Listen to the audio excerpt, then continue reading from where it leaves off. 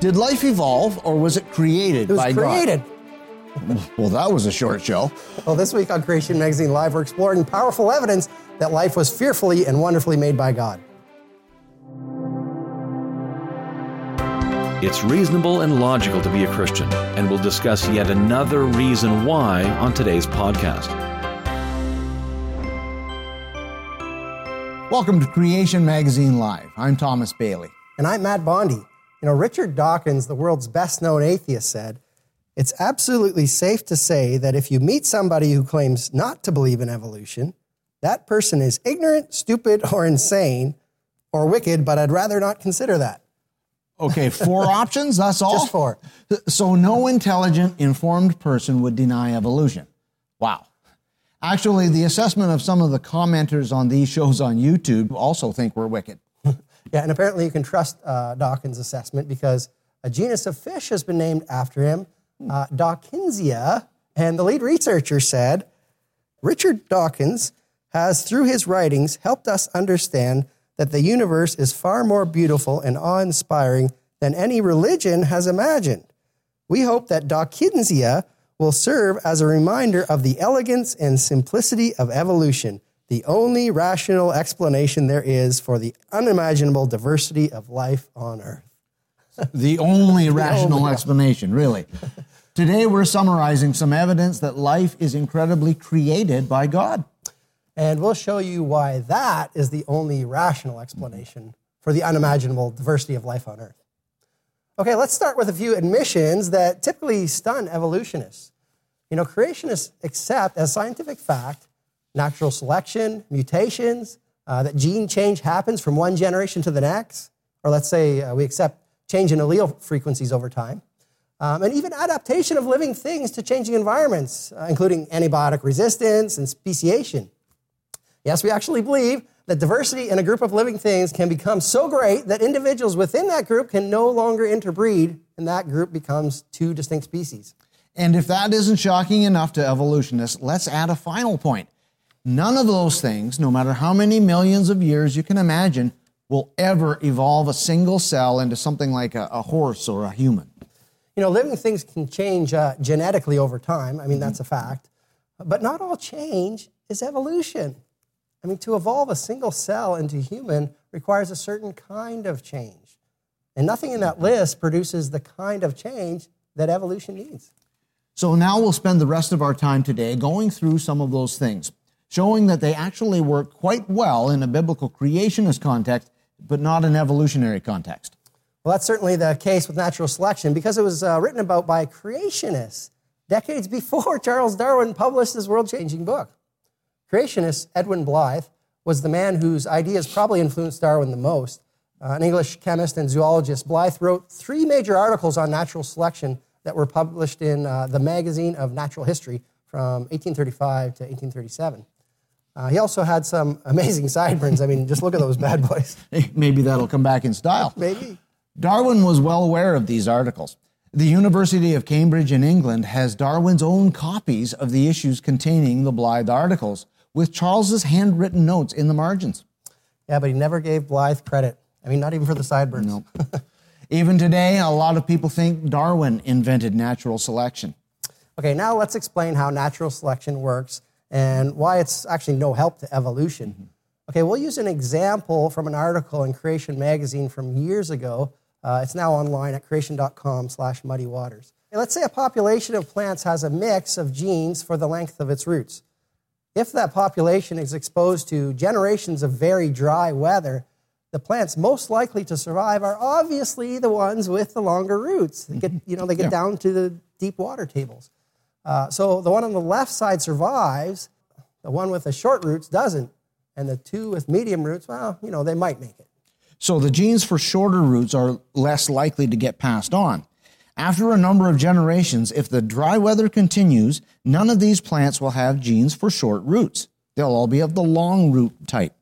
And since all the plants now have long roots, they are now better adapted to dry conditions than their forebears were. Yeah, okay, so this is how natural selection and adaptation work. Now, many more details could be added, but those are the basics.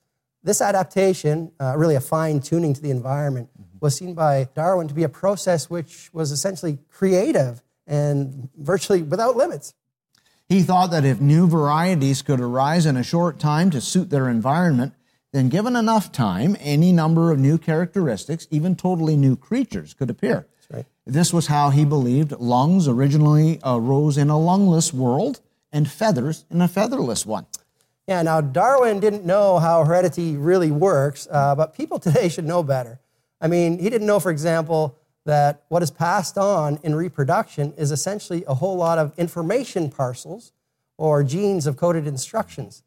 It cannot be stressed enough that what natural selection actually does is get rid of information. It's not capable of creating anything new, just by definition. In the example, the plants became better able to survive dry weather because of the elimination of the genes that specify short roots. So they lost a portion of the information that their ancestors had. Yeah, now the price paid for adaptation or specialization is always the permanent loss of some of the information in that group of organisms. If the environment were to change back so that, the shorter roots were the only way for plants to survive, the information for shorter roots wouldn't, magically reappear.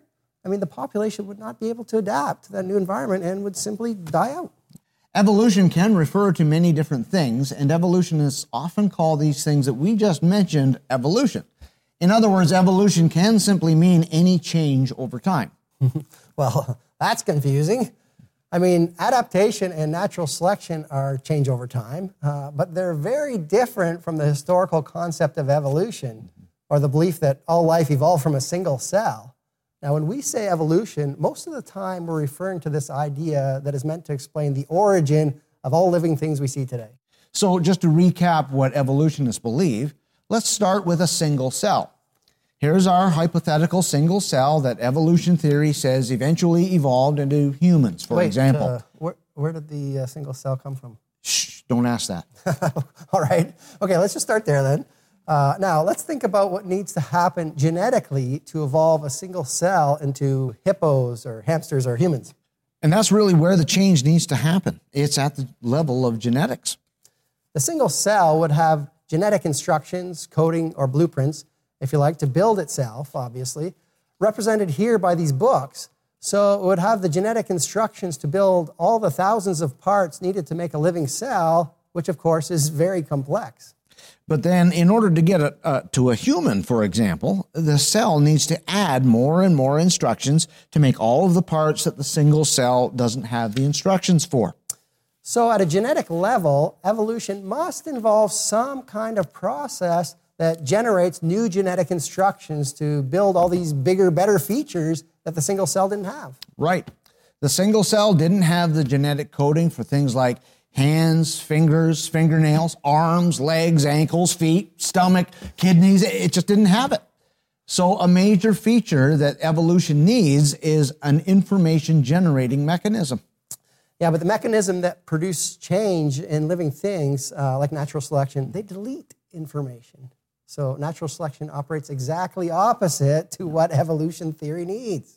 And school textbooks on evolution not only call natural selection evolution, and they'll give examples of natural selection, which are fine, pointing out the little changes that natural selection produces that everybody can see. But then they teach school children, imagine if we had millions of years. The little changes could add up into big changes, evolving one kind into another. No, they can't. I mean, students are being misinformed. The teachers in textbooks are trying to blend together two things that produce opposite effects. The evolution story that, humans evolved from a single cell over millions of years, that's not science. It's a belief about history that no one observed. The observations, that is, the science, the knowledge that we have today about the mechanisms that do produce changes in living things, are modifying living things in a way that could never evolve a single cell to a human. Yeah, think of natural selection like a salad bar. You can go up to the salad bar a dozen times, each time coming back with a different selection of items. But if the salad bar doesn't have poutine, you ain't never going to get no poutine. Oh, that's sad. Yes, it is. And in the same way, natural selection can only select from what's already there. That was a very Canadian example, eh? Yeah. So evolution is like totally hosed then, right? Yes, but and here's where it gets exciting for Christians. natural selection beautifully fits biblical creation. Going back to the salad bar, if you start with a huge salad bar, then it's possible to get a huge variety of items. God, the master designer, engineer, and programmer, put a huge amount of genetic instructions in the DNA of the originally created kinds. And then through natural and artificial selection, we can get a huge variety within a kind. Scientifically minded Bible believers have a strong foundation for understanding how we can have different varieties of people and horses and palm trees. And we understand why it's possible to breed different varieties of roses or dogs or tulips. Yeah, the evolutionist, the one who doesn't accept the reality of an intelligent designer, doesn't have a good explanation of where all the genetic instructions came from. On the other hand, the Genesis account of creation is supported by what we observe scientifically. How are you doing? We're moving pretty quickly, and this can be hard to grasp if you've been taught your whole life that natural selection supports evolution. Okay, let's just summarize before moving on. Natural selection happens, adaptation happens. These things can be observed in groups of living things today. Yeah. But evolution of microbes to microbiologists, well, that hasn't been observed. The reason why simply adding millions of years to natural selection won't result in evolution is that it's the types of changes that natural selection makes are taking living things in the wrong direction. It's not about the amount of change either. Right. Take dogs, for example. There's a huge variety in the dog kind, both in wild dogs, those being the result of natural selection, and domestic dogs, the result of artificial selection. The wolf and the chihuahua both came from the original canine kind. Well, that's a lot of change. Now, about kinds, the Bible says that God created kinds of living things. Now, people wonder how that relates to today's classification system. In most cases, the descendants of the original kinds would today be grouped within what modern taxonomists call a genus, and sometimes as high as the family level. There's great variety within a kind today, that is, within a genera or a family. Another thing we need to admit about adaptation is that it's brilliant programming by God. God engineered living things to be able to adapt to changing environments without going extinct at the slightest change. It's what we expect from the master engineer, the master creator, designer described in the Bible. That's right. Natural selection and adaptation, far from being evidence for naturalistic evolution, actually provide powerful support for biblical creation. Now, we're going to move on here, but we understand that this can be difficult to grasp, especially if this is the first time you've heard that natural selection and adaptation don't support evolution. Now, we gave the example of the trees with different length roots. There are many documented real-life examples of natural selection that will really help you wrap your head around why it's not evolution. Just go to creation.com/selection, and those articles will help you work through the details and questions you might have at this point. In addition to natural selection, there are other processes that produce changes in living things. Modern evolutionary theory involves natural selection and mutations. Okay, so our mutation is going to save the day. Are mutations going to rescue evolutionists' attempt to explain the diversity of life today? No. Okay, well, maybe we should elaborate on that a little bit. Yeah, okay. Let's restate the goal for evolution first. The goal is, how do you get all the living things today from a single cell? Well, many evolutionists say that any kind of change is evidence for evolution, but the evolution story requires a special type of change. Mm-hmm. It's directional.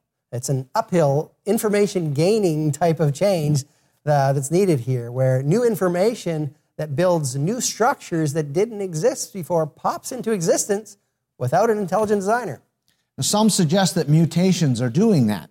So let's consider that. What are mutations? Mutations are random changes to the genetic code. Okay, that already doesn't sound too promising. No. But they're usually the result of copying mistakes that happen during cell division when the DNA is copied. Mutations build up in living things beginning right after conception. Cells divide and mutations accumulate. In humans, now this is scary, by the time you're 15, the average cell in your body has 6,000 mutations. Whoa. We're all mutants. The average skin cell in a 60-year-old has 40,000 mutations. Wow, it's no wonder skin isn't soft and smooth like a baby's anymore. And, no amount of oil of delay is going to stop that. And the same thing is happening with all the other tissues in your body. Mutations are affecting your vital organs. Think of it this way. If you die of so-called natural causes, you've mutated to death. Yikes, that's morbid thinking. Yes, but it does illustrate something important about mutations. They're bad. They lead to death, and that's, again, exactly opposite to the role they're supposed to play in evolution. They delete and destroy genetic information that used to work. Okay, but here's the last hope for evolution. Some of the mutations are said to be positive or good mutations. Now, the majority are bad. In fact, it's estimated to be about 1 million bad mutations to one that might be beneficial.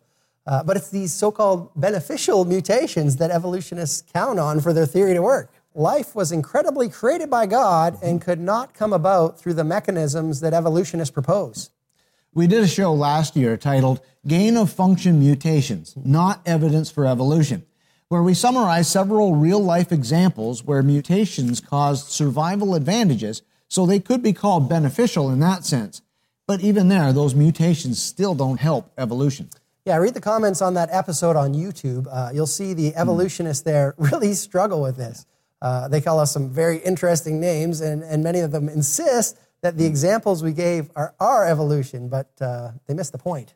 And that's understandable to some extent. If you only hear one thing growing up, then when someone comes along and presents evidence for a different perspective, it can be hard to accept.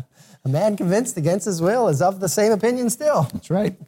It's ultimately a spiritual issue. The Holy Spirit needs to soften a hard heart before they can see the truth. But let's go through an example of antibiotic resistance that was hailed as evidence for evolution, but then when scientists dug deeper, it turned out to be evidence against evolution. So Helicobacter pylori is a bacteria that lives in your stomach. It attacks the lining of your stomach and can lead to ulcers and stomach cancer. And it can be treated with an antibiotic. Yes, here's how it works. The antibiotic is absorbed into the cell, into the bacteria, and inside the bacteria there's an enzyme which reacts with the antibiotic. And it converts the antibiotic into a poison. The poison kills the bacteria. Yeah, however, there's a mutant variety of H. pylori. The mutation causes the bacteria to lose the ability to produce the enzyme. So the antibiotic is not metabolized into a poison and the bacteria lives.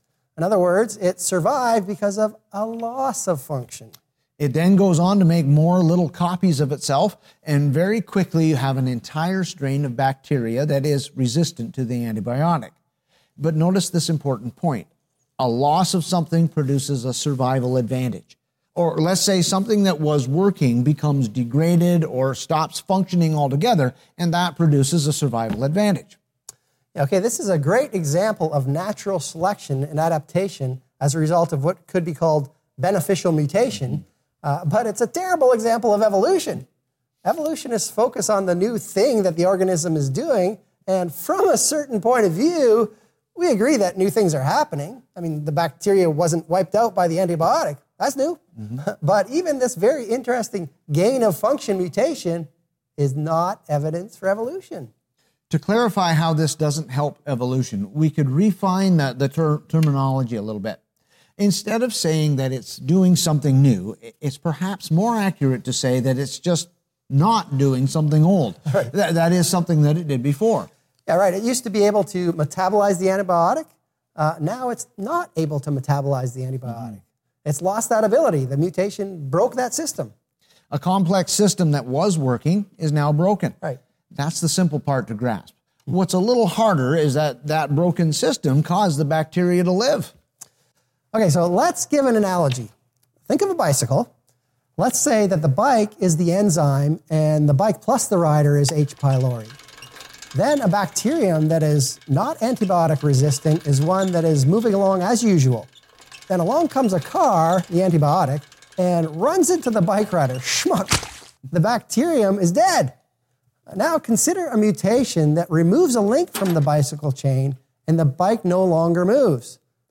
The bike and the rider are now safe from the car. That is, they are antibiotic resistant, but they are not doing anything new. They are simply not doing something old, something that they previously had the ability to do, but do not have that ability anymore. So in fact, the antibiotic resistance is not a gain of function, it's a loss of function. That type of change in living things is the wrong type of change needed to evolve a single cell into a human. That's right. Now, we've been talking mostly about the mechanisms that evolutionists say are responsible for evolving a hypothetical single cell that existed millions of years ago into all the life we see today. Let's summarize. Natural selection, living things adapting to changing environments, mutations that alter the genetic code, antibiotic resistance, all of these things that are facts. They happen, but they don't support evolution. Yeah, the reason why they don't is because the changes that those processes produce degrade living systems. Here's where it gets exciting for Christians. As time goes on, scientists see living things degrading genetically. It's called genetic load, and the load's getting bigger and bigger. So if things are deteriorating, then let's just draw some conclusions here. That means in the past, things were less deteriorating. Makes sense. They were better. They were more capable, more complex. Okay, let's graph this. Evolution, we're taught, goes from a big explosion, to hydrogen gas, to solid matter, to a single cell, up and up and up over millions of years, eventually to humans. Okay, so to summarize, hydrogen gas, if given enough time, becomes people. That's some gas. On the other hand, God tells us in the Psalms that the heavens declare his glory. And in Romans 1, that God has made his existence known by what he created. Everywhere in the universe we look, we see amazing design and engineering. In Genesis, we read that he created a universe that was very good originally, but then cursed. In Romans 8, God informs us that his creation, well, there are a number of statements there. He says that the creation was subjected to futility, that it's currently under a bondage to corruption, and that the entire creation, the whole universe, is groaning like it's in great pain. So if we graph that, it begins very good with complex design and engineering at the start, and since the curse, it's running downhill.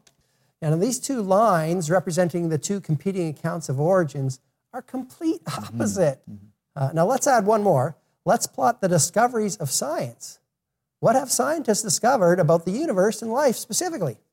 Well, in the last half hour, we've seen that living things are going downhill genetically. The code, the programming on the DNA that governs how living things operate is deteriorating. Look, it's an exact match for biblical creation. And there you have the reason why we here at CMI love science. It supports Scripture. Through scientific study, we come to understand how the world around us operates. Now, science deals with things we can observe and test in the present. We can't observe things in the past, so the past is technically out of bounds for the scientific method. But as we've done today, by looking at how things work presently, we see that it supports and confirms the biblical record of creation. And there's so much more out there that supports God's word. Last week, we showed how dinosaurs fit with the Bible, not millions of years. And next week, we're going to look at dating methods and a few other things and see that those also support biblical history. Yeah, now, if you're hearing these things for the first time, can we suggest a way that you can get more of this kind of information? Subscribe to Creation Magazine. It's our flagship publication. It's been continuously published since 1978 and changed thousands of lives.